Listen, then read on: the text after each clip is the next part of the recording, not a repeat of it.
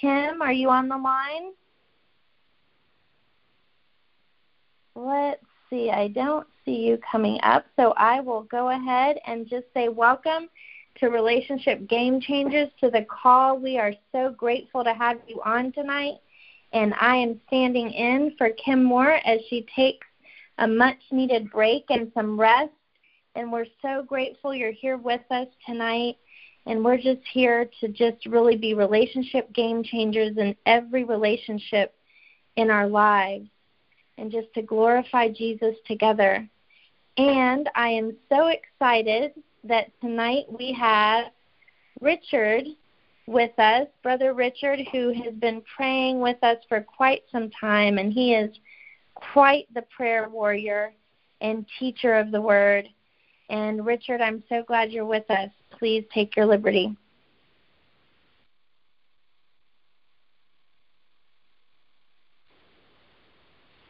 And Richard, you can *6.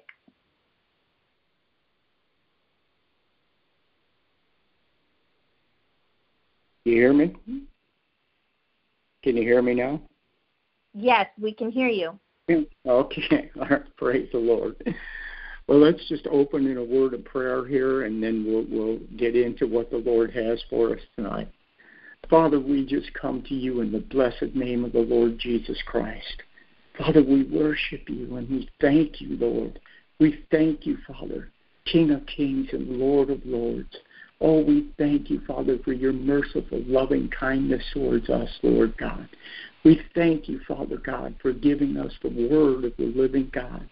We thank you, Father God, that you give us the opportunity to speak the word, Father God, to listen, to hear, to meditate, Father God, on its life-giving attributes, Lord.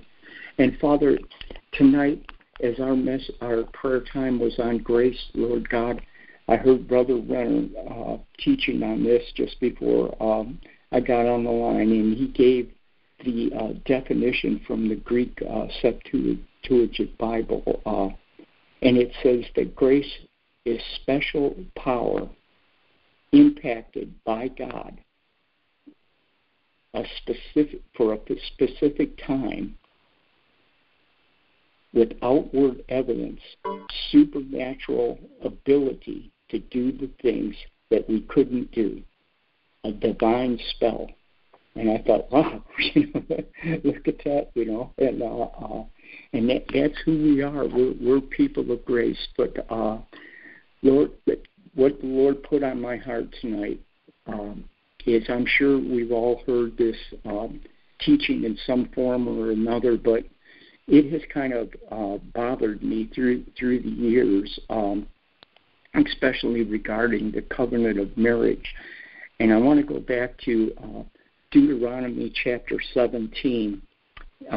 If you're taking notes there, or if you want to write any of this down, but God showed me this, because I always wondered about the kings of Israel and the kings of Judah and all this multiplication of wives and all the damage and that it led to. And I got to looking in Deuteronomy one day, and in verse 14 of chapter 17, it says, when you come to the land which the Lord your God gives you, and you possess it, and you live there, and then say, we will set a king over us like all the nations that are about us.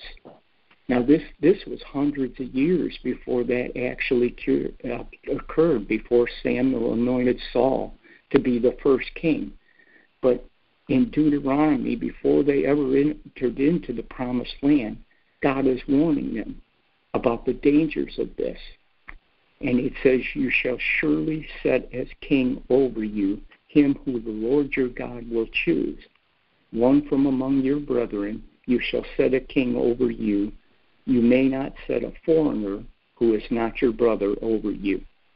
But he shall not multiply horses to himself, or cause the people to return to Egypt in order to multiply horses, since the Lord said to you, you shall never return that way. And he shall not multiply wives to himself, that his mind and heart his mind and heart turn not away, neither shall he greatly multiply to himself silver and gold. And when he sits on his royal throne, he shall write for himself a copy of this law in a book, and out of what is before the Levitical priest, and he shall keep it with him, and he shall read it all the days of his life, that he may learn reverently to fear the Lord his God by keeping all the words of this law and these statutes and doing them, that his mind and heart may not be lifted up above the brethren, that he may not turn aside from the commandment to the right hand or to the left, so that he may continue long, he and his sons, in his kingdom in Israel. Well, if you know anything at all about the Bible, all of these disasters happened with the kings of Israel and the kings of Judah. And if we go, we'll go a little later to 1 Samuel chapter 8. But at 1 Samuel chapter 8 is where the people demanded a king, and they demanded that they be like other nations. And Samuel gives them a warning of what will happen to them if they choose a king, of what he will exact from them in taxes, what he will exact from them and their sons and daughters, what he will exact from them in building his military and building his palaces. But they said, no, we will have a king to rule over us. And the Lord said to Samuel, he said, they have not rejected you, but they have rejected me. It was the heart of God to always be their king. It was the heart of God to rule over them, but they rejected the Lord. And in doing so, even though God made the choice of their first king, and he made the choice of David, and he made the choice of Solomon, but even in doing so, they were men, and they were men with weaknesses and frailties. And we're going to be looking at that a little bit tonight, but it ties right into the theme that we were praying, the grace of God, how God was so gracious to his people, and how he delivered them in these different situations. But we're going to look primarily at the life of David here, and we're going to look at a particular area here that really isn't what people usually teach about David. And we know that he was a man after God's own heart. We know that he was the sweet psalmist of Israel. We know that he was a prophet. We know that he operated in the office of a priest, also, Father. And Father, but even that, as great a man that he was, he fell into things that were he was never meant to go into. I heard a man say it the other day that he just glanced at a woman and he was drawn into this thing. But as I began to study this years ago, I saw that it really didn't operate that way. It operated the way the book of James says, that sin is conceived in the heart, and when we think on it, then it turns to lust, and then when lust brings forth, the actions of whatever particular thing it is that we're thinking on. And we're going to start in 2 Samuel chapter 11, and we're going to look at it from this standpoint, and we're going to look at the depths of this thing, because we don't count the cost. And in these days that we're living in right now, over and over I've been hearing this. It's days of great deception, all kinds of lying things that are going on. You can't believe the labels that are on your food. Just everything is just full of deception. people's word isn't worth hardly anything anymore. What used to be in this country a bond, a person's word was their bond. We're not seeing those things. We're seeing this deterioration in our society. And David fell into this thing. It says, in the spring, when kings go forth to battle, David sent Joab with his servants and all Israel and to make war against the Ammonites. But David remained in Jerusalem. And most of the time this has been looked at, well, this was just, David was just out of place. But as I began to search into this further, I began to find out something about, first of all, I began to look at the life of Uriah and who he was. And Uriah was one of David's 30 mighty men. And the Bible says that he had been with David since the caves of Adullam.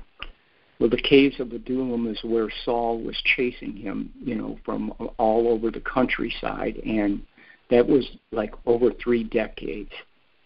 So this relationship between Uriah and David was a long relationship. And when that particular time in history, David only had a few hundred men.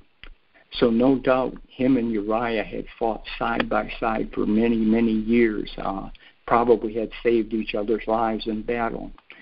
But certainly this was a man that was known to David.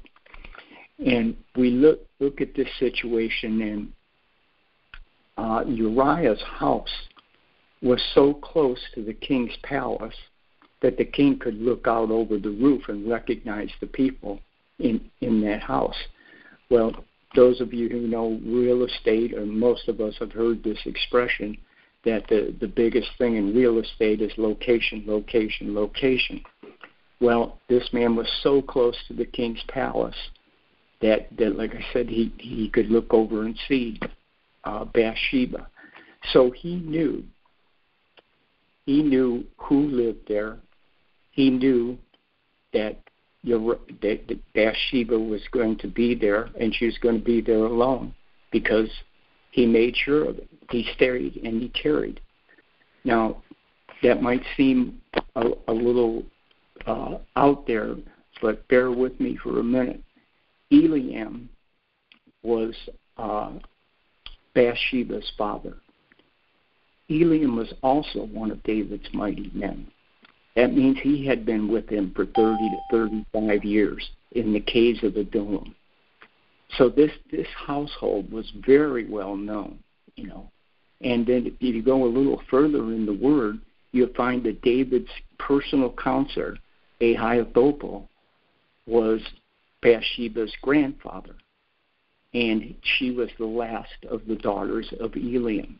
So this was her, and the Bible says of Ahithophel that when a man counseled with Ahithophel, it was as he counseled with God.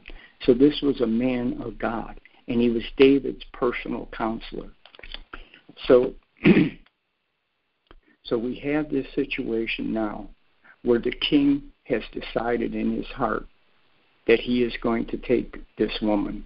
And if you look at verse 3 of chapter 11, 2 Samuel chapter 11, David sent and inquired about the woman. And one said, "Is this not Bathsheba, the daughter of Eliam and the wife of Uriah the Hittite?" Well, in Jewish culture at that time, a woman was always identified by who her father was.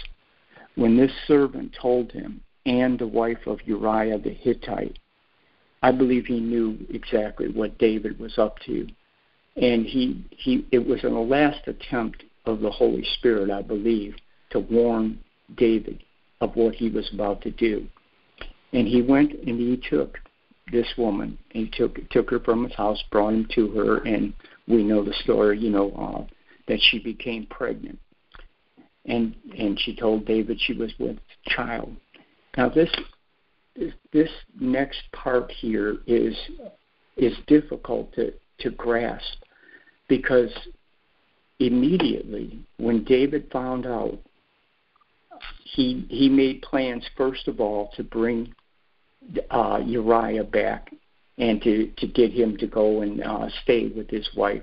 And that failed. Uriah wouldn't do that when the rest of the men were out in the field and the Ark of the Covenant was out there. He just wouldn't do it. David tried to get him drunk, but that didn't work out either. He ended up sleeping with the servants. When that occurred, David told Uriah, that David wrote a letter to Joab to have Uriah put in the front lines of the battle and then to withdraw from him. And he sent the letter by the hand of Uriah to Joab, the commander. And the tragedy of this, that this man who had been loyal to him all of his life, his wife's father, who had been loyal to him all of his life, David's personal counselor, the man who David counseled with, the man whose counsel was as if a man counseled with God himself. He sent this man out to be killed. And the Lord showed me something about this because Uriah had been with David for so long, because he was one of the 30 mighty men. He was no insignificant man in the army himself. He was probably a captain of 1,000. And when he was sent to the forefront of the battle, he didn't go out there by himself. And when they withdrew, from Uriah's company, most of the men in his company died that day along with him. So the cost was extremely great of what he had planned and plotted out to do. For this one moment, for these few moments to gratify the flesh. And the thing of it is if you study the life of David, he already had hundreds of concubines and hundreds of wives. He had, just a ridiculous amount of wives, and it takes us back to what Deuteronomy was saying there at the beginning, that the kings were not to multiply wives, that it would turn their hearts and multiply silver and gold, not to multiply other things. But in this case, it was somebody else's wife, and it wasn't just any old stranger. This was a man that was close and dear to David's heart, but his heart was completely callous at this point. He sent that letter off, and he had no regrets whatsoever about what he was doing, because if you go on here a little bit further, when the messenger sent to David of the results of the battle, and it says here, then David said to the messenger, "Say to Joab, let not this thing disturb you, for the sword devours one as well as another. Strengthen your attack upon the city and overthrow it." I'm sorry, I should have started at the verse before, but the archer shot at your servants from the wall. Some of the king's servants are dead, and your servant Uriah the Hittite is dead also. So some of the servants, a lot of other innocent people died that day. A lot of other wives became widows that day. A lot of other children lost their father that day because of this act. And God gave so many opportunities for this not to happen. And by the faithfulness of God, if you've ever been in a situation where you've been tempted, and we all have, God's always there to warn us. He said there's no temptation that's taken you but that which is common to man. And God is faithful, who will not allow you to be tempted beyond your ability to resist. So everything was there, but David decided and he made a choice. and he ended up taking Bathsheba into his house and to make her his wife, making her forgive me, to make Bathsheba his wife. But then the Lord sent Nathan to him, and Nathan told him this story about the two men in the city, the one rich and the other poor.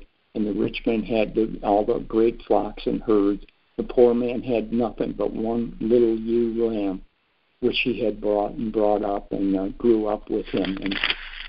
And the rich man took the flock from the poor, took the lamb from the poor man and prepared it for his guest. Well, it says then David's anger was greatly kindled against that man, and he said to Nathan, "As the Lord lives, the man who has done this is worthy of death. He shall restore the lamb fourfold, and because he did this thing and had no pity." Then Nathan said to David, "You are the man." Now listen to this. This is, man, this kind of broke my heart when I read it. Thus says the Lord, the God of Israel, I anointed you king of Israel. I delivered you out of the hand of Saul, and I gave you your master's house and your master's wives into your bosom, and gave you the house of Israel and of Judah. And if that had been too little, I would have added that much more. Why have you despised the commandment of the Lord, doing evil in his sight? You have slain Uriah the Hittite with the sword, and have taken his wife to be your wife. You have murdered him with the sword of the Amorites. Now therefore the sword shall never depart from your house, because you have not only despised my command, but you have despised me, and have taken the wife of Uriah the Hittite to be your wife. Interesting that the Lord says, you have despised me. And man, that really gripped me. I thought, oh my God. Thus says the Lord, behold, I will raise up evil against you out of your own house. And I will take your wives before your eyes and give them to your neighbors, and he shall lie with your wives in the sight of the sun. For you did it secretly, but I will do this thing before all Israel and before the sun. And David said to Nathan, I have sinned against the Lord. And Nathan said to David, the Lord also has put away your sin. You shall not die. Nevertheless, because by this deed you have utterly scorned the Lord and given great occasion to the enemies of the Lord to blaspheme, the child that is born to you shall surely die. Now, David had committed this great sin of adultery and murder under the law. Under the law, he was supposed to die. There was no other way for it. But God had pardoned him. And the Lord showed me through other messages I've heard and for other things that I learned. If you go to Psalm 32 here, verses 1 and 2, it says, blessed, happy, fortunate, to be envied is he who has forgiveness of his transgressions, continually exercised upon him, whose sin is covered. Blessed, happy, fortunate, to be envied is the man to whom the Lord imputes no iniquity, and in whose spirit there is no deceit. Well, that's new covenant. David got moved in that time period. He crossed over into that place where sin was completely covered. Under the law, under the way he lived, under the era that he lived, that was not the case. But God imputed that to him. In Psalm 51, you'll read about it again, the same thing. That David, everything he did was worthy of death. But the Lord stepped in, because the Lord had made a covenant with David years and years before that. Because of his heart, his heart towards God. He said, there'll never fail a man of yours to sit upon the throne. And if you trace the lineage of the Lord Jesus Christ all the way back to David, I mean, there were some wild characters that were in there, but God was faithful. He was faithful. He was faithful to his man. And he's faithful to us. The grace of God covers us. It covers us when we screw up really bad. It covers us when we do things that are just outrageous. It covers us when we do things that we know we ought not to do. And Father, I thank you. I thank you for that. Oh God, I thank you for the grace of God. I thank you, Lord.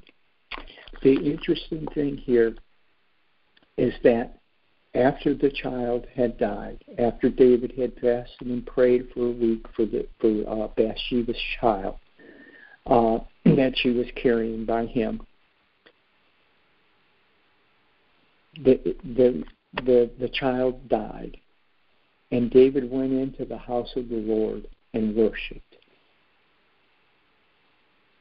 That Father, his heart came back to the Lord, that you restored to him a clean heart, that you brought him back. Father, that the price he paid was great, because if you read on in there, his son rebelled against him, tried to take his throne. There was a civil war that was fought. His personal counselor, Ahithophel, joined with Absalom, and God sent people to confound the counsel of Ahithophel, and Absalom didn't listen to it, and had he, David would have died. But the Lord restored him. The Lord restored him to his throne. And then he gave, David and Bathsheba conceived again, and the Lord gave them Solomon. And Solomon, the Bible says, was the wisest man that ever lived. And Father, if you read about the early years of Solomon, you see that the Lord appeared to him twice, that he had a heart after God, that he was full of the Lord, that his only desire was to rule over his people with justice and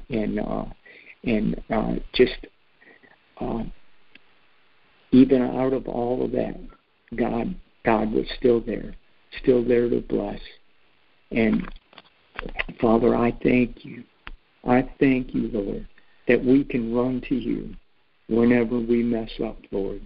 That, Father, whenever we trip and stumble, Lord God, help us, Father, to run to you and not from you, Lord God. I pray for these precious people on this line. I pray that this word touched them in some way, Lord God. I pray, Father God, that no matter what, Father God, that has occurred in their lives, Lord God, I thank you, Father God, that you make a way back. I thank you, Father, if you have to move them from one area of time to another, Lord God, like you did with David, Father God, that you moved him into a period of grace that wasn't allowed under the law. Father, it was only obedience. And so, Father, I thank you. I thank you, Father God. And I praise you, Lord God, for the word of God. I thank you, Father God, for the great faithfulness of you to your people, Lord God. I thank you, Father, when you make covenant with a man or a woman, Father God, that you keep it, Lord God. And the covenant of marriage, I think, is one of the most sacred, Lord God. And I thank you, Father God, that hundreds of years before these sins ever occurred, Father, you warned your people in all those years that David was sitting out with the sheep, looking into the skies, reading the Word. He talked about his love for the Word, that he read the Word constantly. He read that over and over and over again, and he made a conscious choice to ignore it. But even in that kind of disobedience, there was the Lord. There he was at the end, that with his hand outstretched, ready to forgive. Yes, it cost him dearly, It did cost him dearly. But, Father God, I thank you. I thank you, Lord God, that he was restored. He was restored to you. And, Father, we'll meet him in heaven one day. And, Father God, I thank you. I thank you and I give you praise, Lord God. And may we glean from this tonight, Lord God, your goodness, your kindness, your wisdom. May it strengthen us, Father, when the enemy tries to plant something in our mind or tries to lure us and drag us into something, get us into offense, get us out of the love walk, get anything to open a door in our lives. Father, it said when the sower sowed the word, Father, immediately the devil came to steal it away. So, Father, help us to be on guard. Help us to be so close to you, Father God, so intimate with you, Lord, that we instantly know what to do in these situations, Lord, because we're so close to the Holy Spirit and we're hearing his voice. And one other thing I'd like to share that's really kind of a little bit off from this, but just the last 3 or 4 weeks, I lead a prayer line at 7 a.m. Monday through Friday, and the Lord has just been talking to me about our heavenly prayer language, about praying in the Spirit, and about needing that supernatural wisdom and the ability to pray out the supernatural will of God in these days that we live in. And Father, I just been hearing it and speaking it out on the prayer line. And today on Billy Brim's prayer line, she just went on about that for almost an hour, about how the Lord was dealing with her and to tell the people on the prayer line that they need to be praying in the Spirit. They need to be praying in the Spirit. And then I got a letter from Charles Capps Ministries today, and the whole thing was on praying in the Spirit about the days we live in and that we need, because that praying in the Spirit builds us up. It strengthens us. And that, Father, it said that when we pray in the Spirit, we pray out the will of God, the supernatural will of God. And so I thank you. God bless you. I hope you were blessed by this tonight. I know I was, and God bless you all. Oh, we were definitely blessed. Richard, can you hear me? Yes, I can.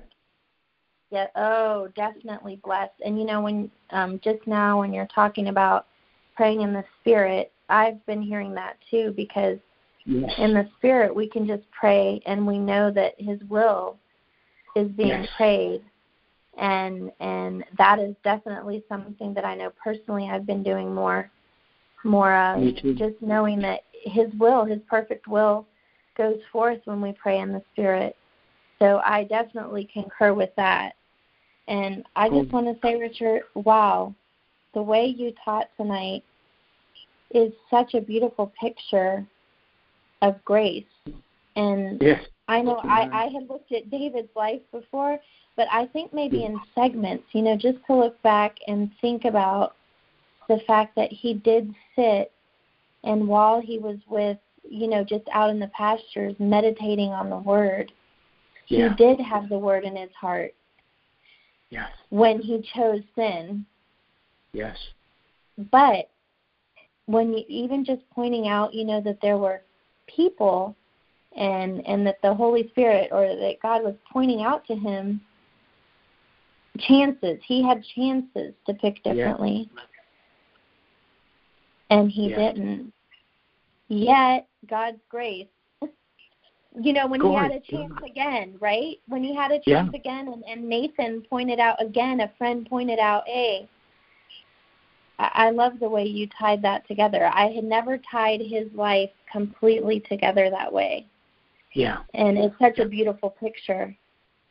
And then Deuteronomy, that 17, is it 17:14 that kings 17:14 through 20. Yeah. Yes. I had not seen that scripture jumped out at me. I never really noticed it before. Yeah. That it was actually explicitly there. Yes. That kings were not to take multiple wives. that could have saved them a lot of trouble. Absolutely. You know, and you find that it happened with Solomon. He ended up building temples to to foreign gods because his wives brought him away. But he had 1,000. He had 700 wives and 300 concubines. But he had learned that from his father.